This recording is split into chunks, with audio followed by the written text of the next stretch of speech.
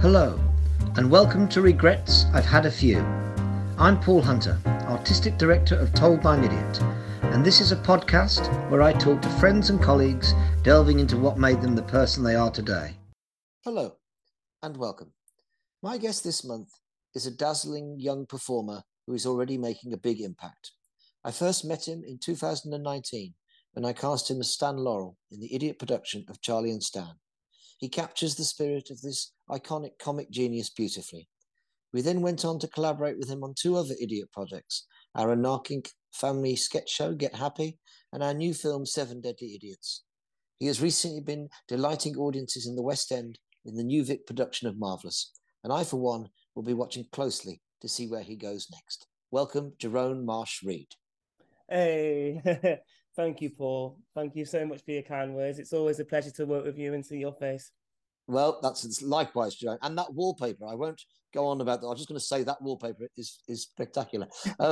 Now, I said I'm looking closely to see where you go next. I know where you go next. You go back into Stan Laurel's trousers as we revive Charlie and Stan at Wilton's Music Hall.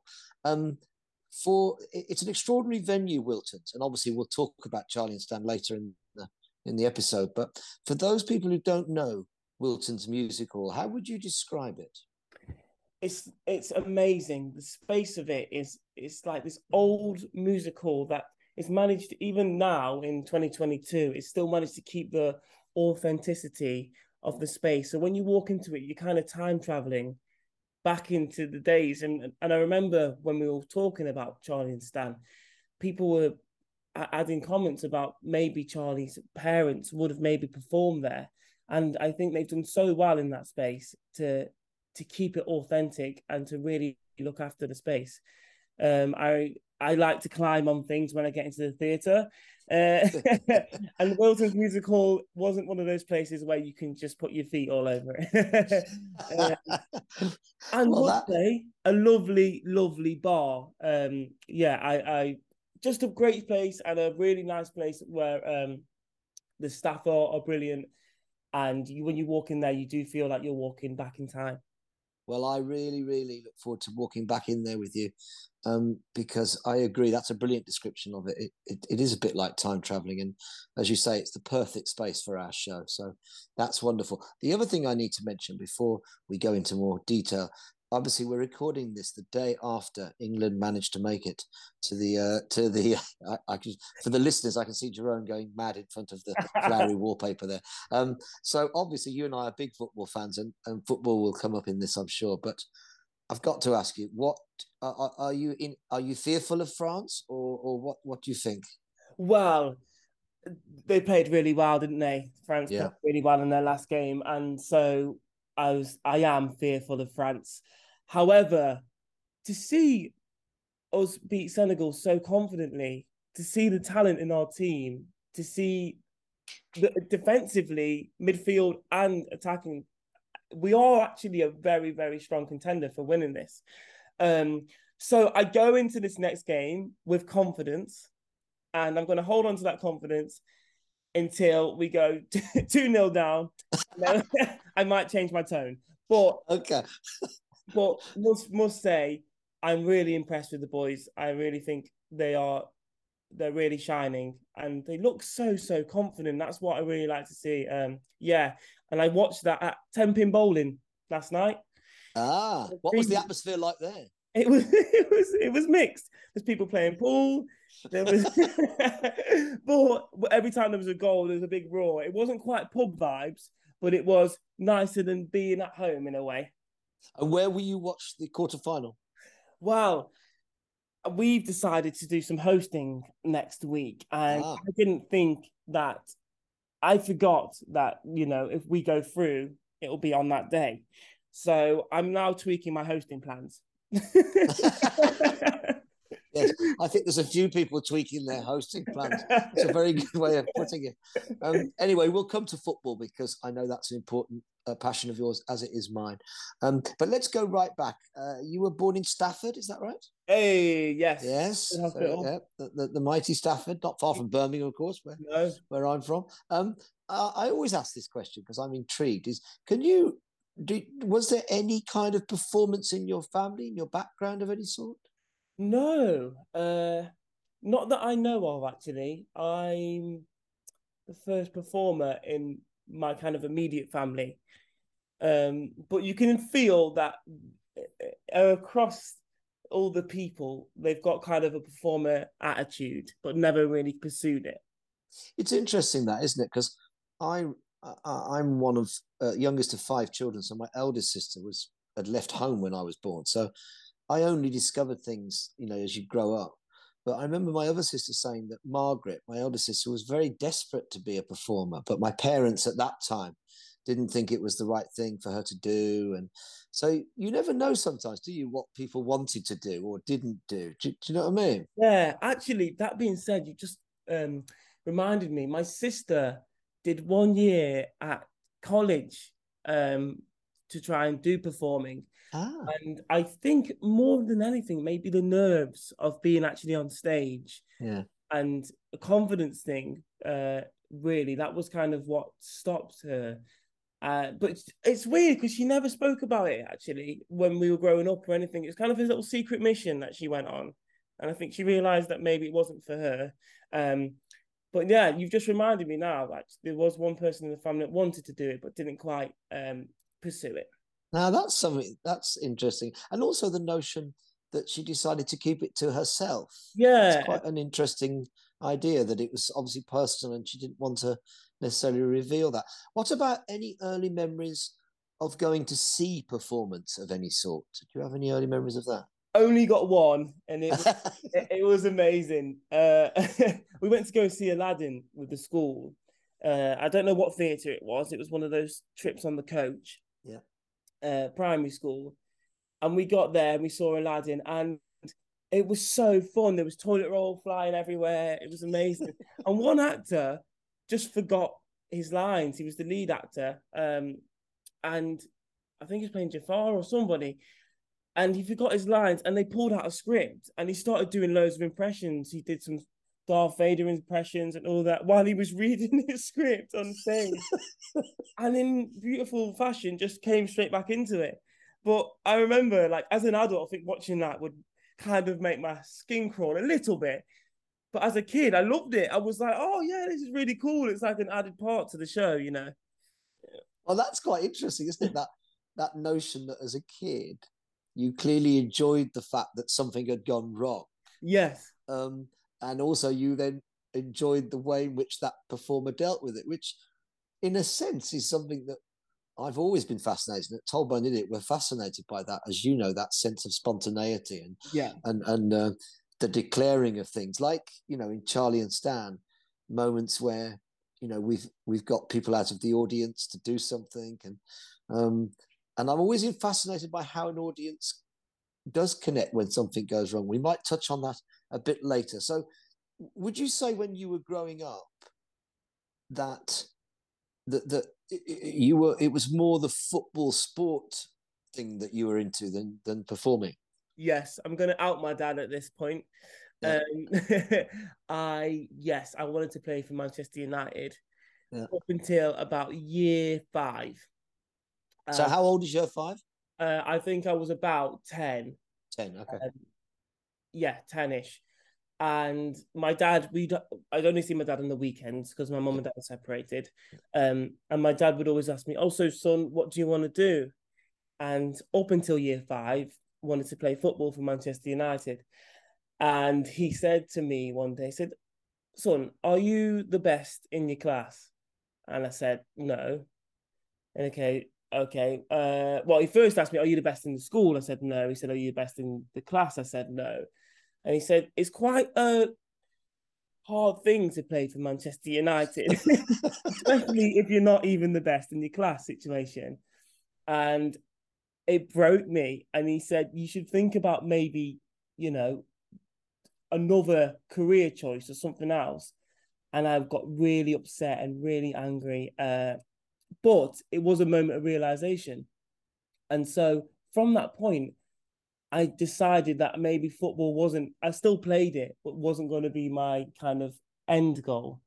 So yeah, mainly into sports until year five when my dad crushed my dreams. Also, I like the fact that he started by saying, "Are you the best in the school?" Yeah. Yeah, no. Are Um, you the best in the class? And I also like your honesty. I like your kind of sense that you didn't go, "Yeah, I am." You kind of went, yeah. "No, I'm not." Actually, Dad, I'm not. No, No, I'm not. No.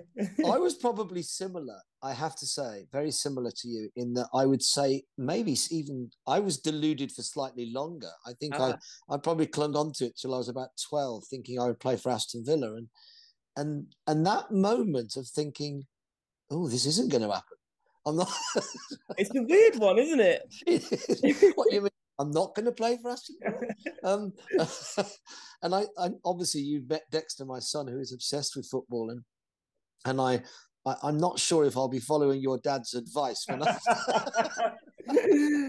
Yeah, he did get. I'll, I'll I'll let you know how that goes. But I suppose that's my first question around regret. Is that did obviously at the time you're 10 and it's your life and all you want to do is play football. Do you look back on that with any kind of regret, or is it just a distant kind of thing now? No, there's no regret there. It makes me laugh. More than anything, it makes me laugh. It's character building because that was a hard pill to swallow, but it was a milestone in my life of going, that isn't um, the only career that I can do. Because it's weird, isn't it? When you just think, yeah, I'm going to do that. That's what I'm going to do. Yeah, I'm going to play yeah. for Manchester United. So I don't regret it. And if anything, I like bringing it up to my dad. It's one of those. Yeah, it's a very good story. I do like it. We've talked a bit when we've been together rehearsing and touring around the country and stuff. And I think even though we're very different generations, I think there's things that connect us, not just sport, but um, I think about you talked a bit about your school and I talked a bit about mine. And I seem to remember when you came to see our show, Would You Bet Against It? Against us, not against, yeah. You enjoyed the moment where I was beaten on stage. Yeah. Lots of people enjoyed that, and not least Kyle, who delivered the beating. I think he took quite a lot of pleasure in it. Yeah. But am I right in saying, without going into any details, school wasn't always the most kind of creative or of places? No, I think for me, yes, you are right because school for me was interesting, especially high school. I started smoking when I was quite young. I kind of was in with the crowd that would kind of cause trouble, but they were troublemakers, but they were really good people. Yeah, Um, I need to make sure that it's very clear. yeah, of Uh, course. and so as I got to school, my attention started to kind of flow. I stopped wanting to play for Manchester United, and I didn't know what I wanted to do, and I wasn't necessarily the smartest kid at most things. Um, so I suppose I just messed around for a bit, and I'd always tried to make people laugh in class. My report would always be, Jerome is a bright young man, but he's the biggest distraction in the room. And my dad would always call me the class clown. He would say, "Oh, you're the class clown. Everyone's getting good grades while you're making them laugh and making school easier for everyone." And so it's quite fitting that now I get paid to be a clown, really, uh, because I think that's how it segued in. It was one of those, and it wasn't a horrible place for me to be. I had a lot of friends. Yeah. Luckily, I enjoyed socializing, but in terms of grades and satisfaction from achieving good grades, that wasn't in there for me. It's interesting. The biggest distraction in the room is a, makes me think of the title of your autobiography. Was there a point when you started, because I know there's another element. We've talked about football and we've talked about performance, but more specifically I wanted to ask about dance, because dance was was that your way into performance before acting? Yes, so I remember dancing in the mirror to like Chris Brown and all these people, and actually wanting to be good at it. I've got an embarrassing story that I'll make quite short because No, well, long. Um, I had I went on holiday. It's kind of like Haven style holiday, and I entered a dance. Well, I entered a talent contest, and it's embarrassing. And so I went. We were waiting, and two people before I was on, there was two amazing breakdancers, and they were doing amazing in sync choreograph routine. And I was about to go on with a whole freestyle that I hadn't even worked on. So after the dancers, there was a great singer. Everyone's clapping, whooping, and me and my brother Kieran at the time, he was going to beatbox while I started dancing. So he starts beatboxing. I start freestyling, and I jumped in the air to do the worm. And instead of worming down, I just landed on my stomach and winded myself in front of this whole audience. It was like the talent night, and everyone's laughing. I get up and I get to them. I don't want to do this anymore. And everyone's just laughing. My little brother's still beatboxing. And to the point I was so embarrassed, I went over and helped him with the beatboxing. And I walked back towards the table, and I could see my whole family, especially my dad, crying, laughing at this point. And it was a moment like that where I thought, I either never do this again or I get really good at this. And so not long after that, I started a breakdancing company. I started going to classes, and I really grafted. I used to busk with them, and they let me join the crew, newborn crew. A lot of fond memories, and that's kind of my connection with Birmingham, really, because I used to go and busk in the centre in Birmingham. And from that, I have a friend, Ryan, who was an enemy at primary school, who is now my best friend. Which is quite cute. Yeah. And he was like, "What are you doing? Like, what are you going to do at college?" And I was like, "I'm not too sure." I was still lost at this point. I was like, "I think I might do electrical engineering because my dad does that, and I could work with my dad maybe." And he was like, "You're such a performer. Because I was like make jokes or whatever." He's like, "You should come to college with me, and you have to do singing, acting, and dancing." And I was like, "Okay, well, I'll come to college, but I'm not going to sing and I'm not going to act. I'm just going to dance." And he kind of agreed with me. But obviously, when I got to college, that wasn't the case. They had me singing and acting before I knew it. And that was my way in. It started at a park on Meadow Road in Stafford. My friend just striking the question, "What are you doing? You should come and join me." And from then, the tutors were really kind of pushing me to do more acting stuff. They gave me a lead role at the end. They would always Brilliant. They believed in me, to be honest. And so even now, when I just done my West End debut, sending me messages, just thinking how far I've managed to come since those days. Yeah, I think that's amazing, Jerome. I really do, and I know, it's really important, those, like you say, that they supported you and provoked you, and you went wanting to dance, but they provoked you into acting and singing, and those things go deep. I was just listening on the radio this morning where they spoke to a coach from Birmingham City who coached Bellingham when he was 7 years old. And this guy clearly was a big mentor, has become a big mentor for Jude Bellingham, and Bellingham was talking about him after the game, and clearly, and I think those people that really shape you or provoke you become key in your life, don't they? It's a big thing. It is. It's a massive thing. Those like milestones, like the day I realised I wasn't going to play for Manchester United. There was a day at college where I knew I was going to pursue more acting stuff. And it was down to the teachers, their belief in you.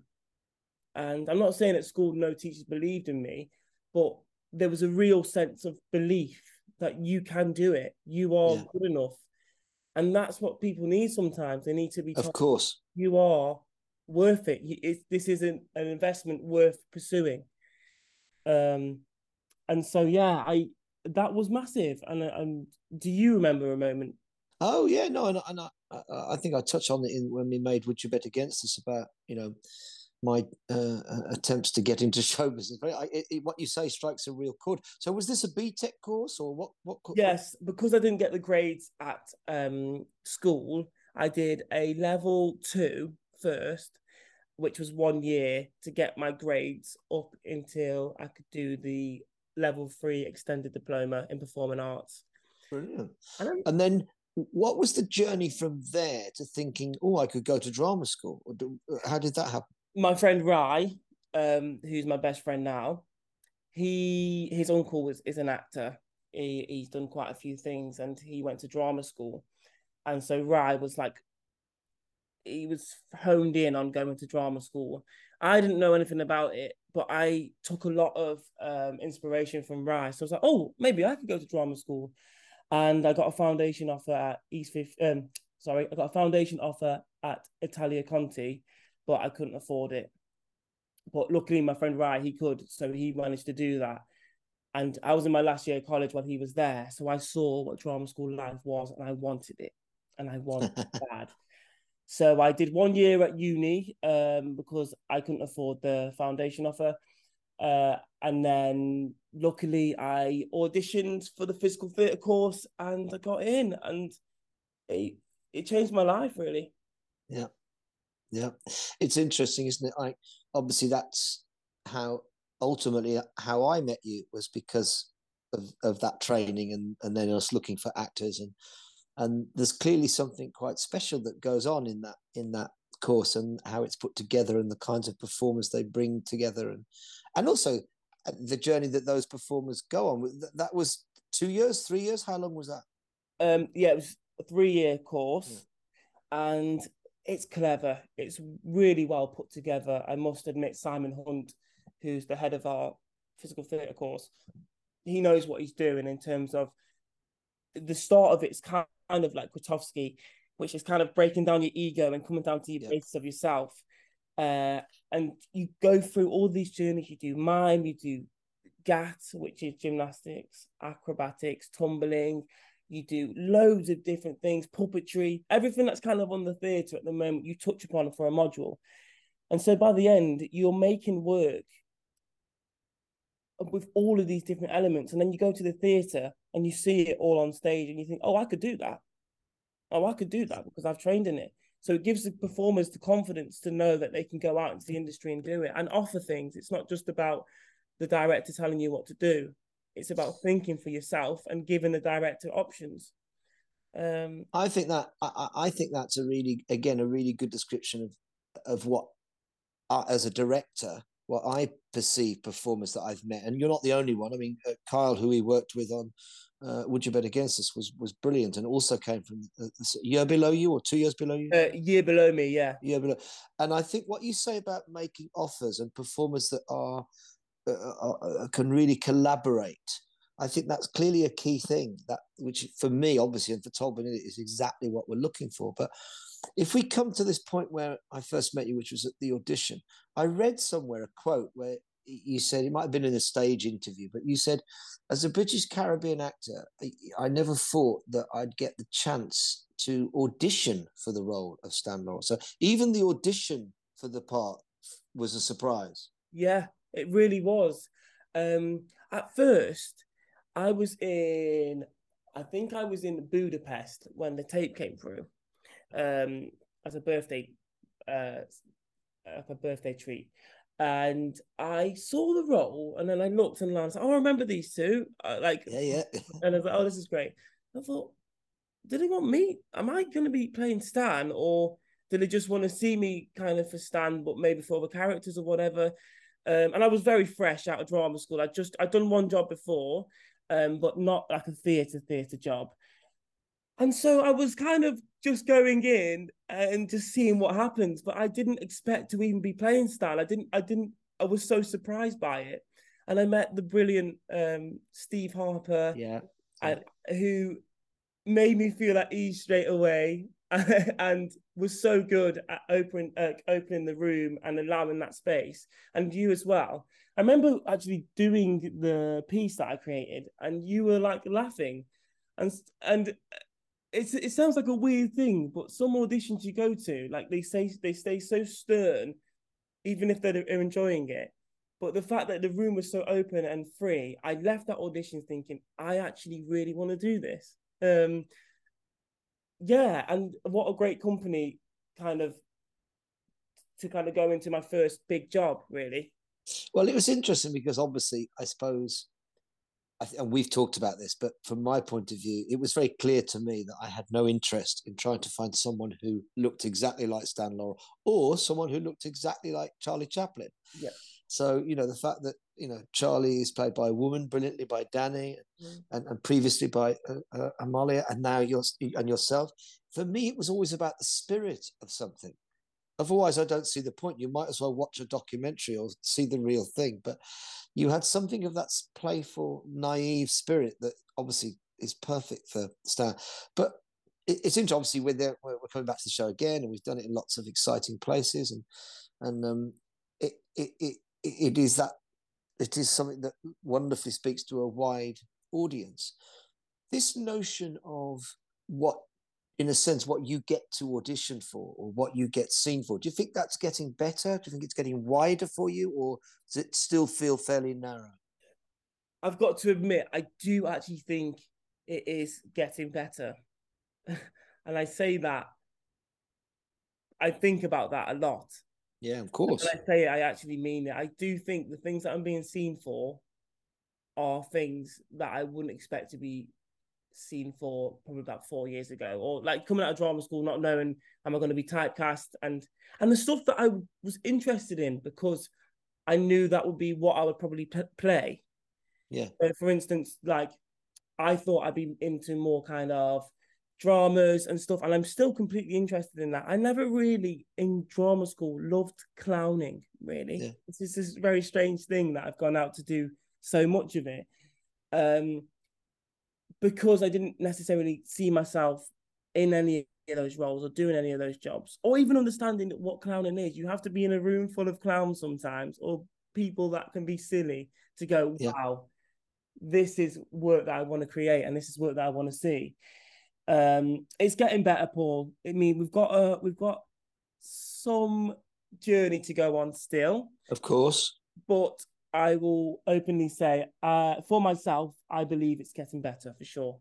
That's very interesting to hear, and also obviously you're now going on and working with loads of different people in different ways, and you know this because a gang of us came to see you. I thought Marvelous was a fantastic night at the theatre, and you were you were brilliant and part of a wonderful ensemble. But I was talking to one of the producers from the New Vic, Martin, the other day on a Zoom, and I was congratulating him on the show. People don't know it's based on the life of Neil Baldwin. It was a TV with Toby Jones and now brilliantly reworked for the stage. But what I thought was wonderful was it felt like it really captured something of the feeling of the time. I think there's an innate kindness about the show and in the show and about community. And I felt when I sat in the audience that people really connected to that feeling. Did that come across to you on stage? Did you have that feeling as a company of actors? Yeah, the story from Stoke to London didn't change. Sometimes you feel like I'm going into the West End now, so I need to jazz it up. We need to put a dance number in here. We need to do this, that, the other. But the story was Neil. The story was like Neil helped write the show. And because Neil is so infectious and so loving and has the most amount of friends I know anyone to have, you are, as a performer, making friends through Neil with the audience. And that theatre offers seats where you can sit down right next to somebody and have a little chat with them for a second. It offers that, and I think that is one thing I must say I think is brilliant from the New Vic, from Teresa, is allowing us to keep the story, the Stoke Newcastle under Lyme story, and take it to London. And people do say people from the Midlands are friendly and approachable. Yeah. And I think that's what the show is. It's an invite to this story as opposed to being told you can like it or you not, but it's a brilliant story. Neil's life is a spectacular one. I think that's a really good way of putting it, Jerome. The idea of it being an invitation And I think that's what theatre should be. It's something that you're inviting people to share this, to be part of this. And actually, Martin was saying whether they were in any way a little worried that it might feel too local as a show. But actually, it transcends all of that, because it's very universal in what it's about how we look after each other, the sense of being a community, whether that's at football or in church. And obviously, it's also wonderfully funny and playful. And I obviously, it won't surprise you, I enjoyed the theatricality of it. That really appealed to me. That was one of my great nights at the theatre this year, for sure. Now, as we draw to a close, Jerome, it's been really great chatting, and we will be chatting a lot more. I'll be shouting from my megaphone in there. What are you doing? But I always end by asking 7 rapid-fire questions, to which you say the first thing that comes into your head. So, the first question: late night or lie-in? Late night. Jude Bellingham or Kylian Mbappe? Mbappe. Pilates or yoga? Yoga. LA or New York? New York. Sushi or pasta? Pasta. Winning an Oscar or scoring the winning goal in the Champions League final? An Oscar. I was watching you wrestle with your 10-year-old self. And finally, parkour or bungee jumping? Parkour. Jerome, it's been lovely seeing you. Have a great day, mate, and I'll see you in rehearsal. Thank you, mate. Amazing to speak to you. All the best. Cheers, Jerome. See you, mate. Take care, mate. Bye.